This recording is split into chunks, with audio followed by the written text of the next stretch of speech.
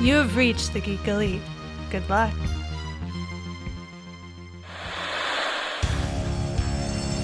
I know what you're thinking. Did he fire 6 shots or only 5?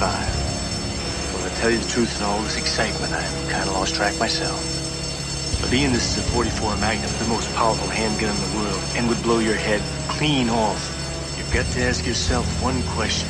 Do I feel lucky? Well, do you, punk? Well, Richard, we're talking about a Hulu original movie today called The Binge.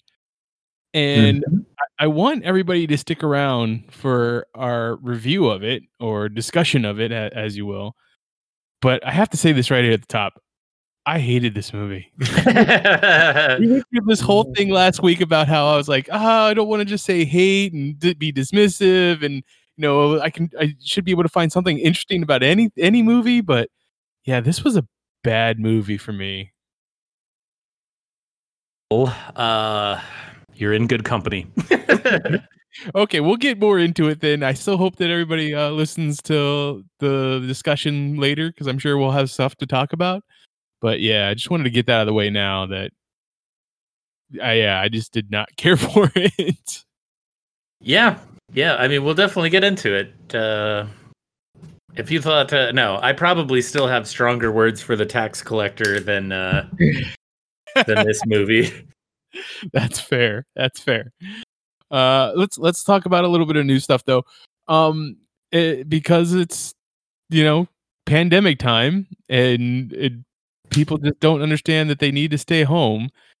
Wonder Woman 1984 is being pushed back to December, 1 week after Dune, which is both are from the Warner Brothers studio. It's probably not the best idea for them to do such a thing, like to compete against each other at that point. But then again, I was thinking, like, are there going to be any other movies in the theater? I mean, Tenet. Which is also Warner Brothers. Yeah, that's probably it. I haven't heard. I don't know. It was funny. Like I was like flipping through the channels the other day on like Pluto, because that's like my new thing. Because it's like, I don't know. It's weird. They have like this whole like channel that's just nothing but Star Trek Next Generation. Can't talk.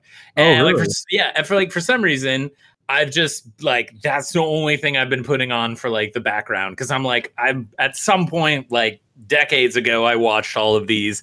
I certainly don't remember them, but it's cool enough just to have on in the background. So anyway, I think it was on Pluto maybe, or I don't know, maybe it was on Twitch or something. I don't know. I saw an advertisement for this and it was all like big movies back in theaters, and I was like, yeah, to tiny crowds though. Awesome. I was just like, clearly people are not ready to go back, and rightfully so. I mean, you're a lot from at least what we kind of understand of it right now. I believe this is the number, but I could be slightly off on my statistics here. I believe you're 25% more likely to get it in an enclosed air environment than being outdoors, I think. Or maybe that number's higher or lower. I don't know. Don't quote me. I'm not a virologist, etymologist, person that does science, clearly. That's why I talk in movies. I'm in the sweet, sweet science of talking about other people's arts. Yeah. So, of course, like a review, take that with a grain of salt, because I certainly am not a professional at that. But I will say, I think we've kind of seen this. Actually, wait, we did talk about this last podcast. Do you have updated numbers for Tenet? Did they see any big jump, or did they have a good drop off? Or I don't know if I have any updated numbers, because let me see. I mean, last time I saw anything, it was still not tracking too well here in the States, but it was tracking well. I mean, well. Because I know when we first talked about it, like it had an opening weekend of around like 150 million, and they originally pre-COVID were anticipating like 800 million, or 865 or 875, 8 something, I believe, was kind of a projected number for it to be considered successful for them, or maybe not even successful, but that's kind of the expectation they had of it. And then I vaguely remember, I think last podcast or last week, you were like, yeah, it opened to 150 mil globally, I think. Yeah, worldwide. Yeah. Yeah. So I'm just curious because this would be technically the second weekend that it's out. So I'm just wondering if it's Actually, this would be the third weekend it was out. Oh, it's the third weekend. Okay, I apologize. So this Box Office Mojo article says Tenet braces for week 3 after disappointing second weekend.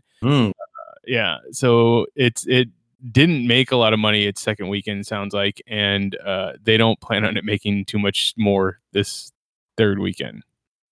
Yeah, and I mean, I think at this point, it's almost going to feel like a marathon, right? Like traditionally, you want it to be a sprint. You want to recoup all that money as quickly and efficiently as possible on your opening weekend. But you're right. I mean, there's just really not a lot of things coming out.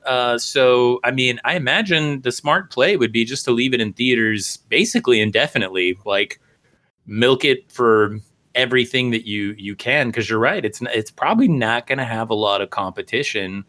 And I think the hope would be is if you can keep it in there long enough that people, start feeling safe and comfortable enough to maybe go back to the theater, maybe then you start seeing some larger returns. But I think it's a step away from a Hail Mary at this point. If I had to go to my Madden knowledge, that would be it.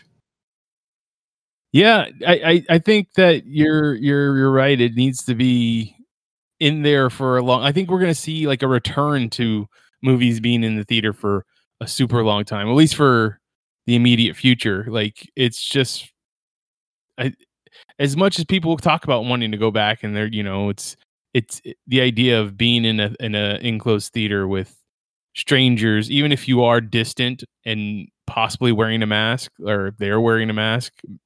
It's still taking masks off to eat. It's breathing the recirculated air. It's hoping that the theater employees came in there and cleaned thoroughly, like in between movies. And I'm not knocking any employee, but like people are human, Oh yeah, so it can happen. So. Well, I mean, we're flawed, and we make mistakes, and a lot of them probably overworked at this point in a certain capacity, right? And so, definitely. It's tough. Let me ask you this, though, and I feel like I should know the answer to this, but I don't really off the top of my head. So you said all of those were Warner Brothers. Does Warner Brothers have any direct connection to any streaming platforms? Yeah, HBO Max is theirs. It's theirs, right? Okay, yeah. So this is my thing. Why don't they, and again, this could be a contractual obligation thing that they have, but again, I would think at this point, even if you were Chris Nolan, seeing the numbers, I feel like you would be like, hey, what if we try the Mulan approach here and we leave it in the theater, but we also make it available for like a $30 rental or a $20 rental or whatever, right? Because I think Bill and Ted did 20, and I think Mulan was 30, but you were telling me Mulan was a lot more like leasing it. It stays kind of linked to your Disney account, Disney Plus account for at least the foreseeable future, right? Right, exactly. As long as you have a Disney Plus account, you have Mulan if you paid the $30. And then in December, if you have a Disney Plus account, you get the movie also. I'm sure that after a month or maybe 2 months, they're probably going to be like, yeah, maybe we need to do the premium access route with the movie and throw it up there on HBO Max. They're probably figuring out how to do that right now. Like how do we set up the system to handle something like that? Because as much as I don't want to say Nolan himself, because I never heard him actually say it, but the way that a lot of media was throwing it out there was like, he's going to be the savior of movie theaters and with Tenet, and it's going to bring everybody back, and it's going to be the big blockbuster that everybody hopes it's going to be. But unfortunately, people aren't staying home enough, staying socially distant enough so that they don't contract it, and the numbers haven't gone down so that people feel safe enough to go to the theater. Well, again, the thing we're seeing, at least what I saw today before recording this, the numbers are actually starting to go back up. Oh yeah, and we're actually heading into kind of flu season, so that could potentially provide some more problems. I really think I do think that this movie could have been that.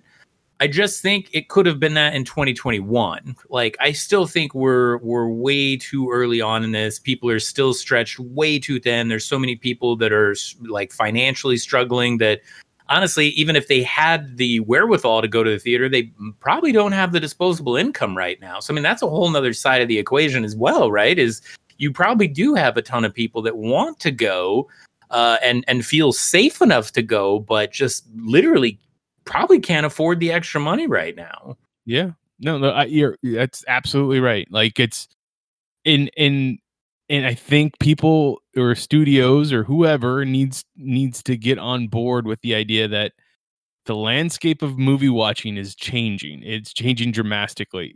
Dramatically, I like that word so much better though. It's got so much gravitas to it. It sounds dramatically. Yeah, Webster. Talk to us. We want to trademark. You heard it here first. It's Mitch Original. We own that. It's Geek Elite Media. Yeah, right there. Yeah. But yes, it's changing to the point the studios or filmmakers or whoever are going to have to get used to the idea that people are going to want to watch stuff at home. They're not theater. And you're absolutely right. And the funny thing about this, the truly funny thing about this is the industry. And I agree. I love going to the theater. Right? It's a very like almost I would say religious type of thing for us. Yeah. Right. So I do see that side of it the same way I understand that shooting on digital in a lot of cases is a lot easier, but you still have people like Nolan that love actual film. But the reality is the landscape behind going to the theaters, like you said, has been shifting for a long while. And the industry has been very, I would say, kind of reserve in making that move. But you're at a point right now where I don't think you can do that. I think you have to almost double or triple down on finding ways to VOD and get it out to as many platforms as possible. And I mean, that's the thing. I guarantee you every streaming platform on the planet is probably chomping at the bit for content. Get it on all of them, throw it on HBO Max as like maybe a larger scale rental, get the licensing agreements or whatever to the other streaming platforms and literally shotgun that thing out to everyone and just get it out to as many places as you can. And I feel like maybe that's a better play at this point, but I don't know. I think you're absolutely right. I think that's exactly what, that's the future. I think that's definitely what it's going to have to become. And I mean, like you said, I want to go to the movie theaters just as much. And the other thing that's kind of having a resurgence now is the drive-ins.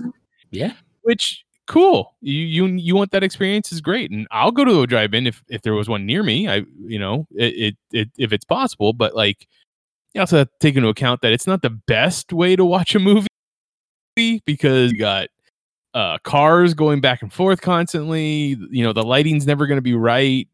You're using your speakers in your car to listen to the movie. It's just, it's definitely not going to be the same as going to the theater. So if you're, if I had the choice, I probably still would rather watch it at home.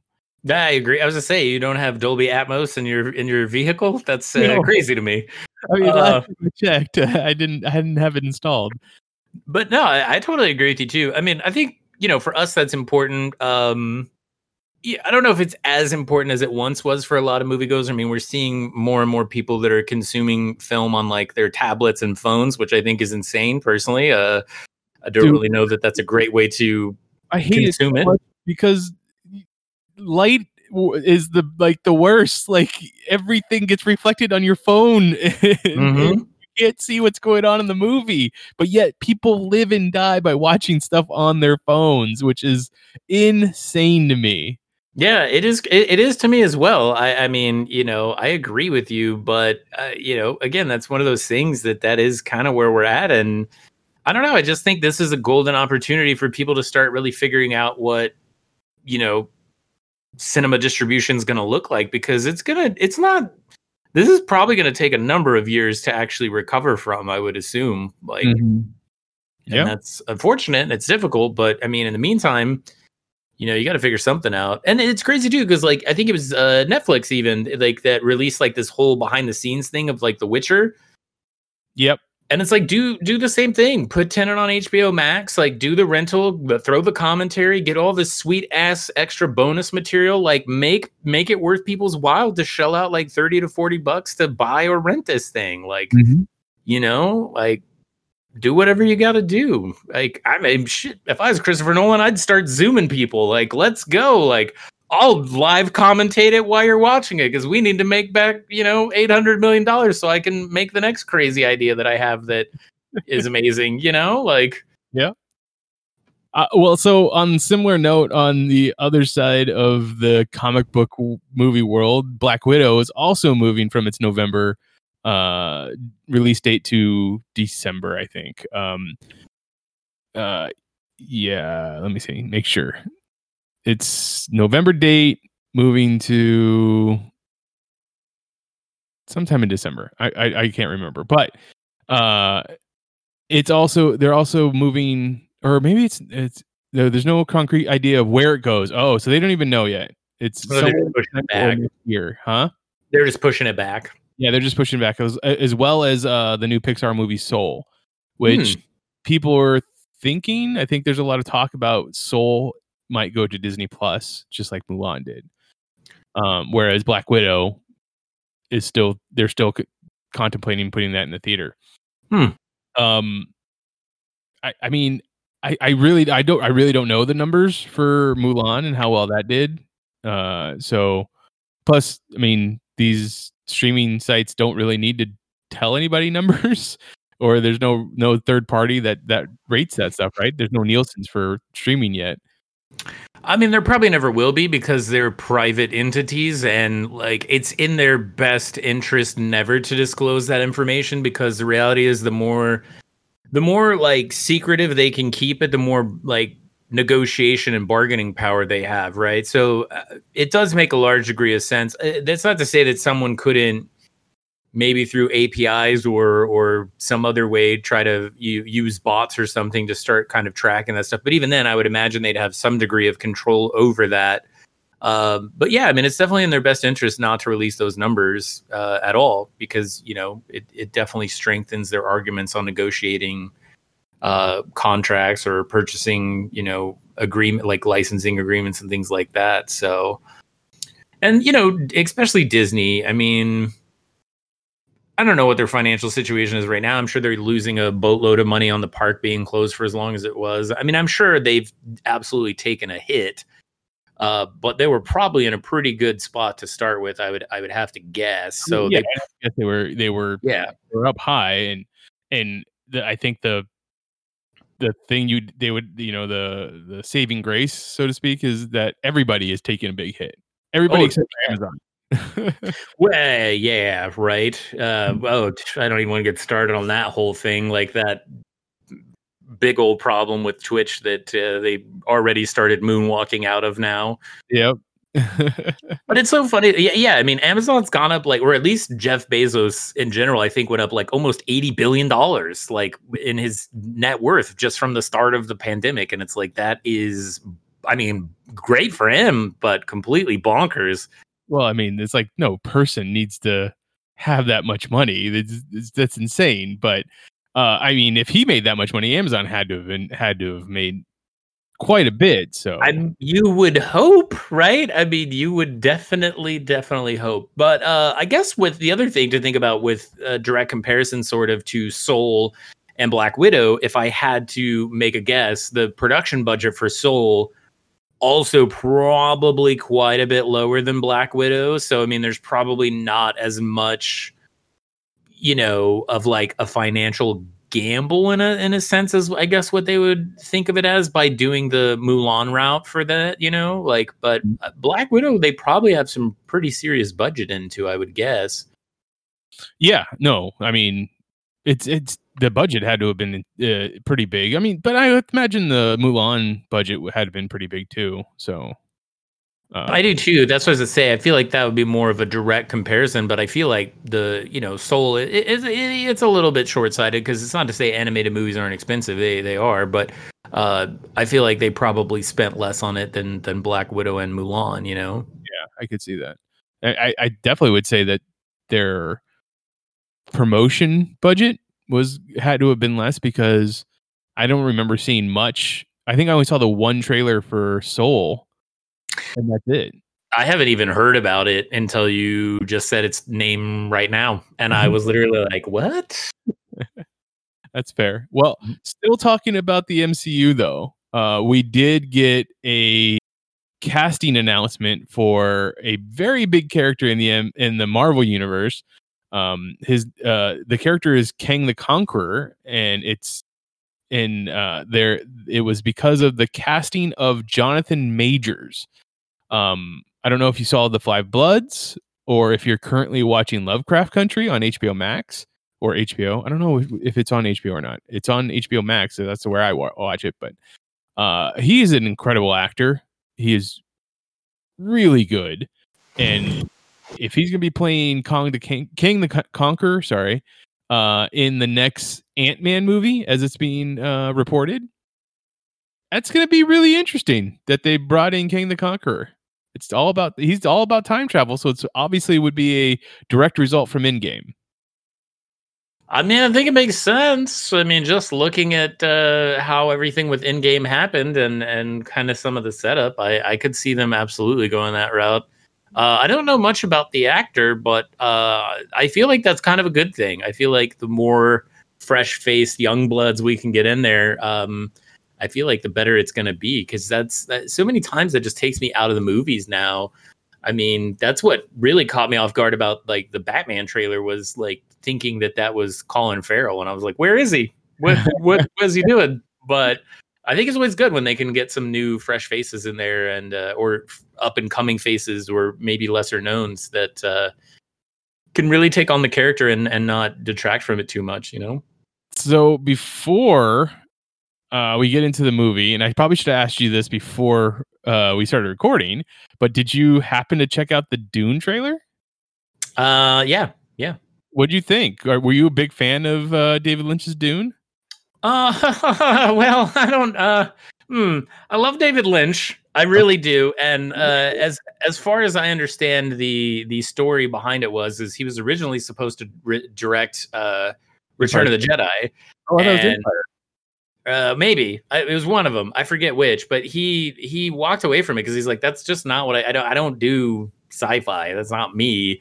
And then they kind of like, because of his contract, forced him into directing Dune. And I think at one point he was saying he was like standing on like a lift thing with like a megaphone in front of like 5,000 extras, kind of like not really sure what to do. And I can imagine, because I mean, if you go from making these kind of like really small movies that you're super passionate about to making something that is mega ginormous, that's kind of a fish out of water. But I haven't watched David Lynch's Dune in a very long time, and I'm going to be very honest. As a super wicked dyslexic person, I can assure you, I have not read the book. I've looked at it and went, probably not going to ever happen. I think it'd be cool to go back and do like an Audible thing and listen to it, but I'm sure it's available. Yeah, I remember the movie being like okay, but like it's also a pretty old movie, and certainly technology's gotten a lot better, right? And I think the other side of this equation is that you look at the two situations where David Lynch was at in his career, what he was focused on, what he was passionate about, and then you look at Denis Villeneuve or Villeneuve. I don't know how to say his name. I'm so sorry, Denny. I love you though. I love Blade Runner 2049. Woo. And so, you look at where they were at in their careers when they both got handed this project. And my best guess is that Denny probably got a lot more control and a lot more money to do, especially after doing Blade Runner and it, doing pretty well, I would say. Yeah. So I feel like that's kind of a hard situation to be in as well. Right. But I don't know. Did you like the David Lynch one? I mean, when's the last time you watched it? I watched the David Lynch. The last time I watched it was probably about, I want to say 2011, 2010, somewhere around there. So to 10, about a decade ago. But that was also the first time I ever watched it. Oh, really? Yeah. But did you like it? Not so much. No. Didn't care for it. Do you recall like why? So, did you read the book? Were you a fan of the book at all? Like, I never read the book. No, no? I never read, and I understand it's a very political heavy book, and it's it's all about intrigue and royal families and bloodlines and all that kind of stuff, and then you get the sci-fi tropes and storylines and stuff like that, and I don't know, like I guess the definitely the special effects it all made it look very, very cheesy to me. I don't know. Like I don't know if I actually like that kind of sci-fi all that much, because I've never been a big Star Wars fan. I've never really been a big Star Trek fan, I guess, if you want to put them all into the same category of being outer space sci-fi stuff. I mean, they are, but I feel like, okay, let me ask you a different question. Were you a huge fan of Game of Thrones? I was, yes. Oh, because see, I feel like based on like Dune, I feel like that's almost kind of more of what it feels like, but in space. Yeah, you're right. I get that. It's definitely the same type of story, and it's maybe you just need to have that. I need it to be that long form storytelling, like over seasons and stuff, as opposed to 2 to 3 hours for a movie. Because the Denis Villeneuve movie is going to be a two-parter. It's splitting the book into two parts.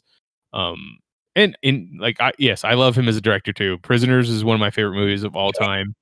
Like he's just so good. So well, and that's what I was gonna say. That's the hard thing too, is you look at the size of that book and then you're like, that's probably like 50 hours of reading. And you're gonna cram that into a 2-hour movie? Like, I don't think so. It almost feels like, yeah, it needs to be like an ongoing series that, is like House of Cards money, like 10,000 or 10 million an episode or something, or like Game of Thrones, like 10 million on one battle sequence. Like, it almost feels like it needs to be something like that. But I know that people that are fans of the book, at least the people I've talked to, were huge fans of the early 2000s Sci-Fi Channel miniseries that they did. Oh. So that was like, I think it was like over four nights of 2 hours each, or 2 hours of TV time, so hour and 40 minutes, hour and 30 minutes.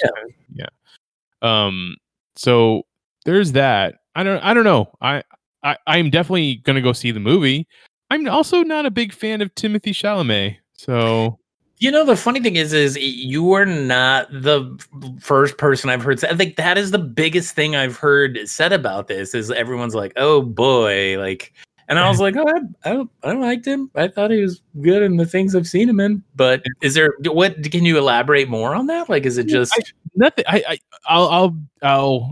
will put the disclaimer in that I have not seen Call Me by Your Name, but some of his other stuff that I've seen, just nothing really stuck out to me. Like I don't know. And like, I can't really think of anything where I was like, oh yeah, I really enjoyed the choices he made there, kind of thing. I mean, I think it did really well in Call Me by Your Name. I think there's obviously some really strong content matter, and I don't know, based on current political situations, I'm surprised there wasn't a call to cancel whoever picked that movie up when it came out, but whatever. But I mean, it won an Academy Award or something like that, so obviously people were okay with it. But it does deal with some difficult content matter, and I mean, there's some pretty strong emotional things that are in there. Do you feel like, so you think it's just his choices that he makes? Do you feel like you can't buy into the characters that he's trying to convey, or do you think it's more of just like a lack of like an emotional type connection to what he's trying to vibe out there? I think it's more the characters. Like he's a lot. To me, he's a lot like Ty Sheridan. Like it's just he's just playing a guy kind of thing. Like he's not making choices that make me think, oh yeah, like this is different from the last character I saw him play, kind of thing. Okay, so how do you feel about like Shannon Tatum and like George Clooney? Like, do you have the same problem or I have the same problem with George Clooney? Most definitely. Like George Clooney's always playing the same guy. I just also his movies aren't dramatic movies. They're all comedies or sometimes action stuff. So I don't need that depth of character in those movies because I got all this other stuff that's going in dramatic movies. You got to bring the character. You got to bring the acting. Like there's nothing else that's going to distract the audience, especially me. And, I am not the brightest person. So I need, I need the distraction, I guess. Channing Tatum, I think the most dramatic role I've ever seen him in is Magic Mike. And that, there's a lot of other stuff going on in that movie. I'm never sitting there like, oh, new Channing Tatum movie coming out. I can't wait for it. You're not. No, I'm just kidding. I don't believe you. No. Okay. So what about Keanu? Because I feel like a lot of people. Let me throw two more out there if I may, because I feel like these kind of also fall into that. As a broad generalization, I would say I think a lot of people feel this way. But how do you feel about Keanu Reeves and Kristen Stewart? Kristen Stewart, I think she does make some interesting choices, especially when what projects she chooses. Once again, though, I'm never like, oh, I can't wait for that new Kristen Stewart movie to come out. I will be like, ooh, I can't wait to see that new Keanu movie. As much as people like to give him guff about being very wooden in his acting, I think that he does bring different things to different roles. Yeah. Sorry. Did you cut out? Yeah. I don't know. If that makes sense, basically. No, I think it totally does, and I would agree with you. I think Kristen Stewart certainly has had, as every actor has. This is not uniquely a situation with Kristen Stewart, but I mean, every actor has had ups and downs and roles that have been better, and things like that. I would agree with you. I think she's made some really intriguing choices behind the films that she's chosen to be a part of. And I would agree with you too. I think the biggest thing for Keanu is that he's just so gosh darn likable. And you're right. I would watch him do anything. But I also agree with you too. I think he has even though it's okay, so I'm trying to think of a good way to reference this. I was going to go with some sort of a music analogy, but I really don't know anything about music. So that wouldn't probably be a good one. But I feel his range isn't maybe necessarily as broad as some other actors, but it's like you said, he finds maybe one or two things that he can really highlight about a character and do something that feels different within those little highlighted moments of that character. And I think, kind of going back to picking off of Kristen Stewart, I think he's also picked some really interesting movies to be a part of. Just he's had such a great career full of amazing content that, obviously because he's probably such a hard worker and such a nice person, people want to work with him. And so, he's probably gotten a lot of opportunity there, but I would agree with you. I've never felt like he had to have this massive Daniel Day-Lewis range in order for me to be I want to watch his movies. It's I agree. I mean, they showed digital Keanu in Cyberpunk 2077 and I almost lost my crap. You know what I mean? So, and I was already into the game, but then I'm well, I'm going to buy 30 copies now instead of just one, so yeah, I agree with you though. And it's you can almost find just these little dynamic bits of all of his characters that feel different, everything from his character in Speed to Bill and Ted to even just comparing Neo and John Wick, right? There's these little kind of almost idiosyncrasies that these characters do that make them dynamically livable on their own, right? Absolutely. Yeah, so that's it. I think it's an interesting observation for sure. Okay, Richard, I think we've postponed it long enough. Should I just hit you in the face and then you hit me in the face and then we can get in a limo and get out of here? Yeah, we could definitely do that. That scene, okay, we're talking about The Binge now, and that scene, like in a movie that just drags, that scene took forever, and I couldn't understand. I really don't understand why. So the director of this movie is a director, Jeremy Gerlich. Mm-hmm. He's got a lot of TV in here as stuff that he's directed, but he also directed The Wedding Ringer. Oh, go ahead. He directed what? The Wedding Ringer with Josh Gad and Kevin Hart. And well, he was also like the producer on The Breakup, and I think he was involved with like Bad Company way back in 2002, like Chris Rock and Sir Anthony Hopkins. Oh wow, okay. So, I mean, he's been in the industry for a while. He's been okay. That's fine, but I'm just saying, like, I loved The Wedding Ringer. Like, I think that is a hilarious movie, and then this movie is just. So let's go with the premise first. It's like basically someone's like, "Hey, we want to make a teen comedy, but we also want to make The Purge and put it together." I was just gonna say I liked this movie better when it was called The Purge.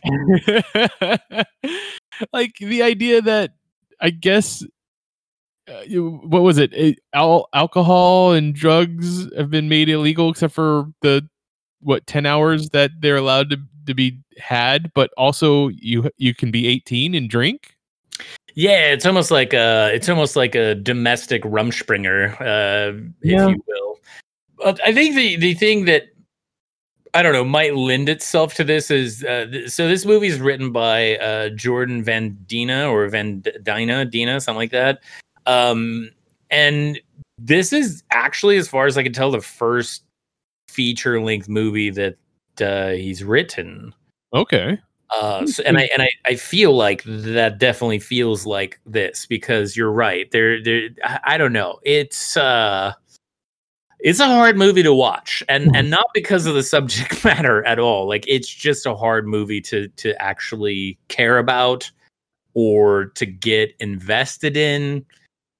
And maybe we're just the wrong demographic. Like maybe we just don't do enough drugs and drink enough alcohol, and we're 30 also years younger. Or I was say we're not in college anymore. It's definitely that type of movie. It's American Pie for this generation, I guess. But like, no, I have a hard time even saying that because like American Pie is still kind of like a phenomenon in its own right, and this movie's not going to be that.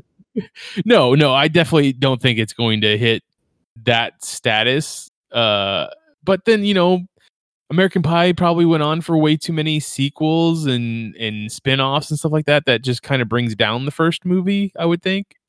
I'm sure that the generation ahead of us was like, American Pie, like, give me back my Fast Times at Ridgemont High. Like, it's just the next thing, and it's just not for us.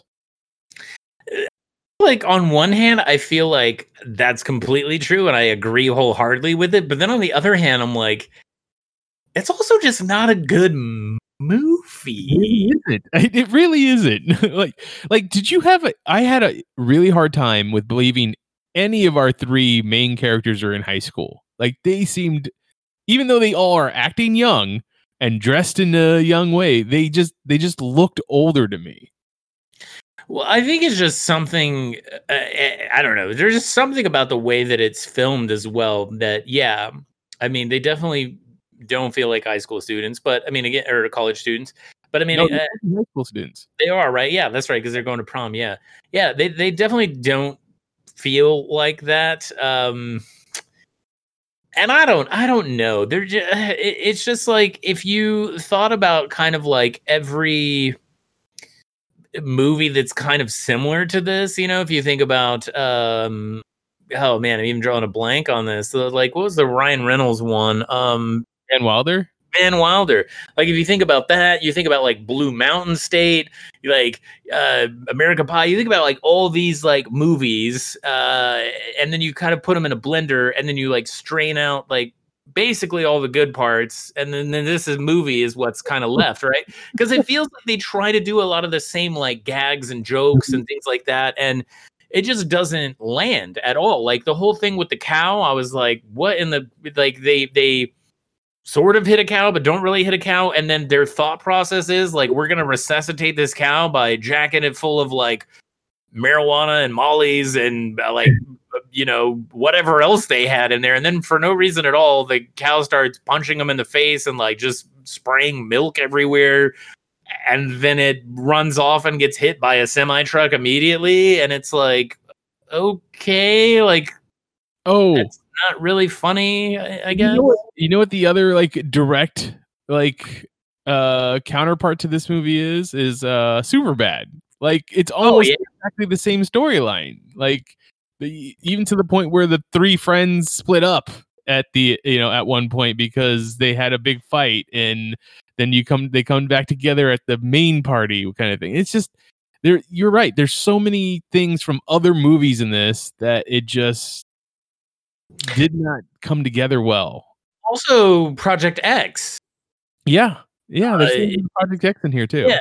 Yeah, it and you're right. And so here's the thing. And I mean, it's not a problem to necessarily do something that another movie has done, right? I mean, it happens all the time. And so we have like Deep Impact, Armageddon, The Illusionist, The Prestige, White House is fallen, and Olympus is fallen, White House down. Like, I mean, that happens all the time. Like, that's not a stretch, right? But the problem is that when you're going to do that, you have to find a way to elevate it beyond the other movies that have predated you. And it's just not here. Like every bit of the comedy just really felt so forced. Like none of it felt really organic at all.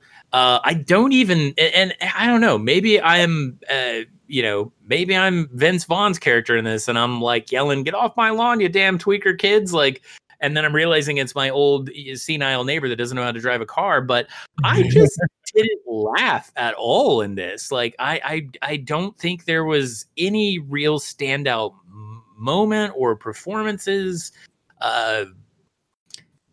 And again, I agree with you. It kind of sucks to sit here and say all that. I mean, I felt bad when I did it with the tax collector. But the difference there too, though, is I think the tax collector had so much potential to actually be something different and then fail to kind of the same thing, which is also even more ironic because the movies that it were faltering to were previous David Ayer movies. Yeah. Yeah. So that made even less sense to me. But like with this, I really do agree with you. I think this is the problem. It just does not elevate beyond all of these other movies that have stepped into this arena and fought for our laughter and our attention. And this movie just got knocked the F out by all the other ones, like quickly. It's crazy. And do you think that like on a social, like conscious, like level, like, I mean, obviously there's a lot of problems with this movie, but they depict a world where no one has ever had a drink or done any drugs before this day. And then on this day, these three characters do so much stuff. They should be dead 3 times over. At minimum. Yeah.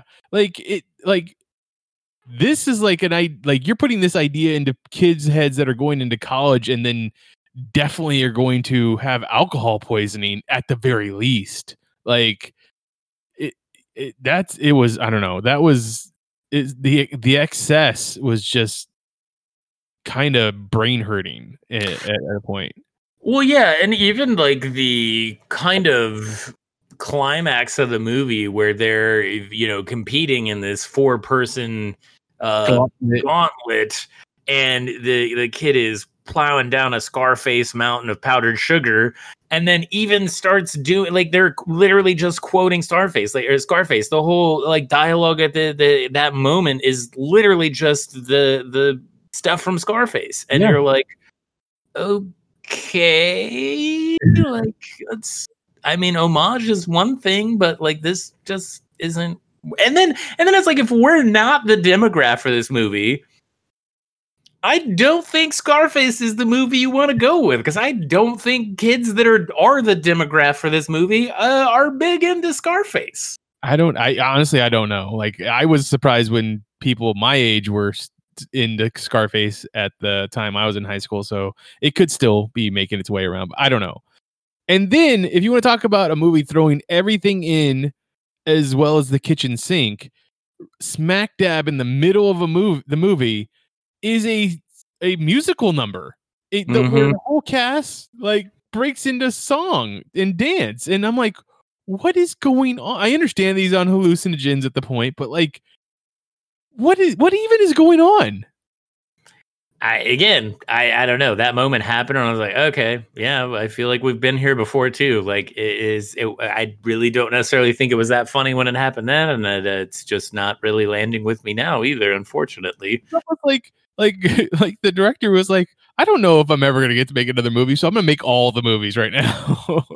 Yeah, I mean, there definitely feels like a lack of cohesion or of like a really good idea of what you want to do with the movie. And there's not even like a really heartfelt coming of age story in here either. Like there's the big moral at the end of it is my friend actually cared about me. Like that's it. That was the big moral. Yeah. Yeah. So I is there anything that you thought was good about the movie?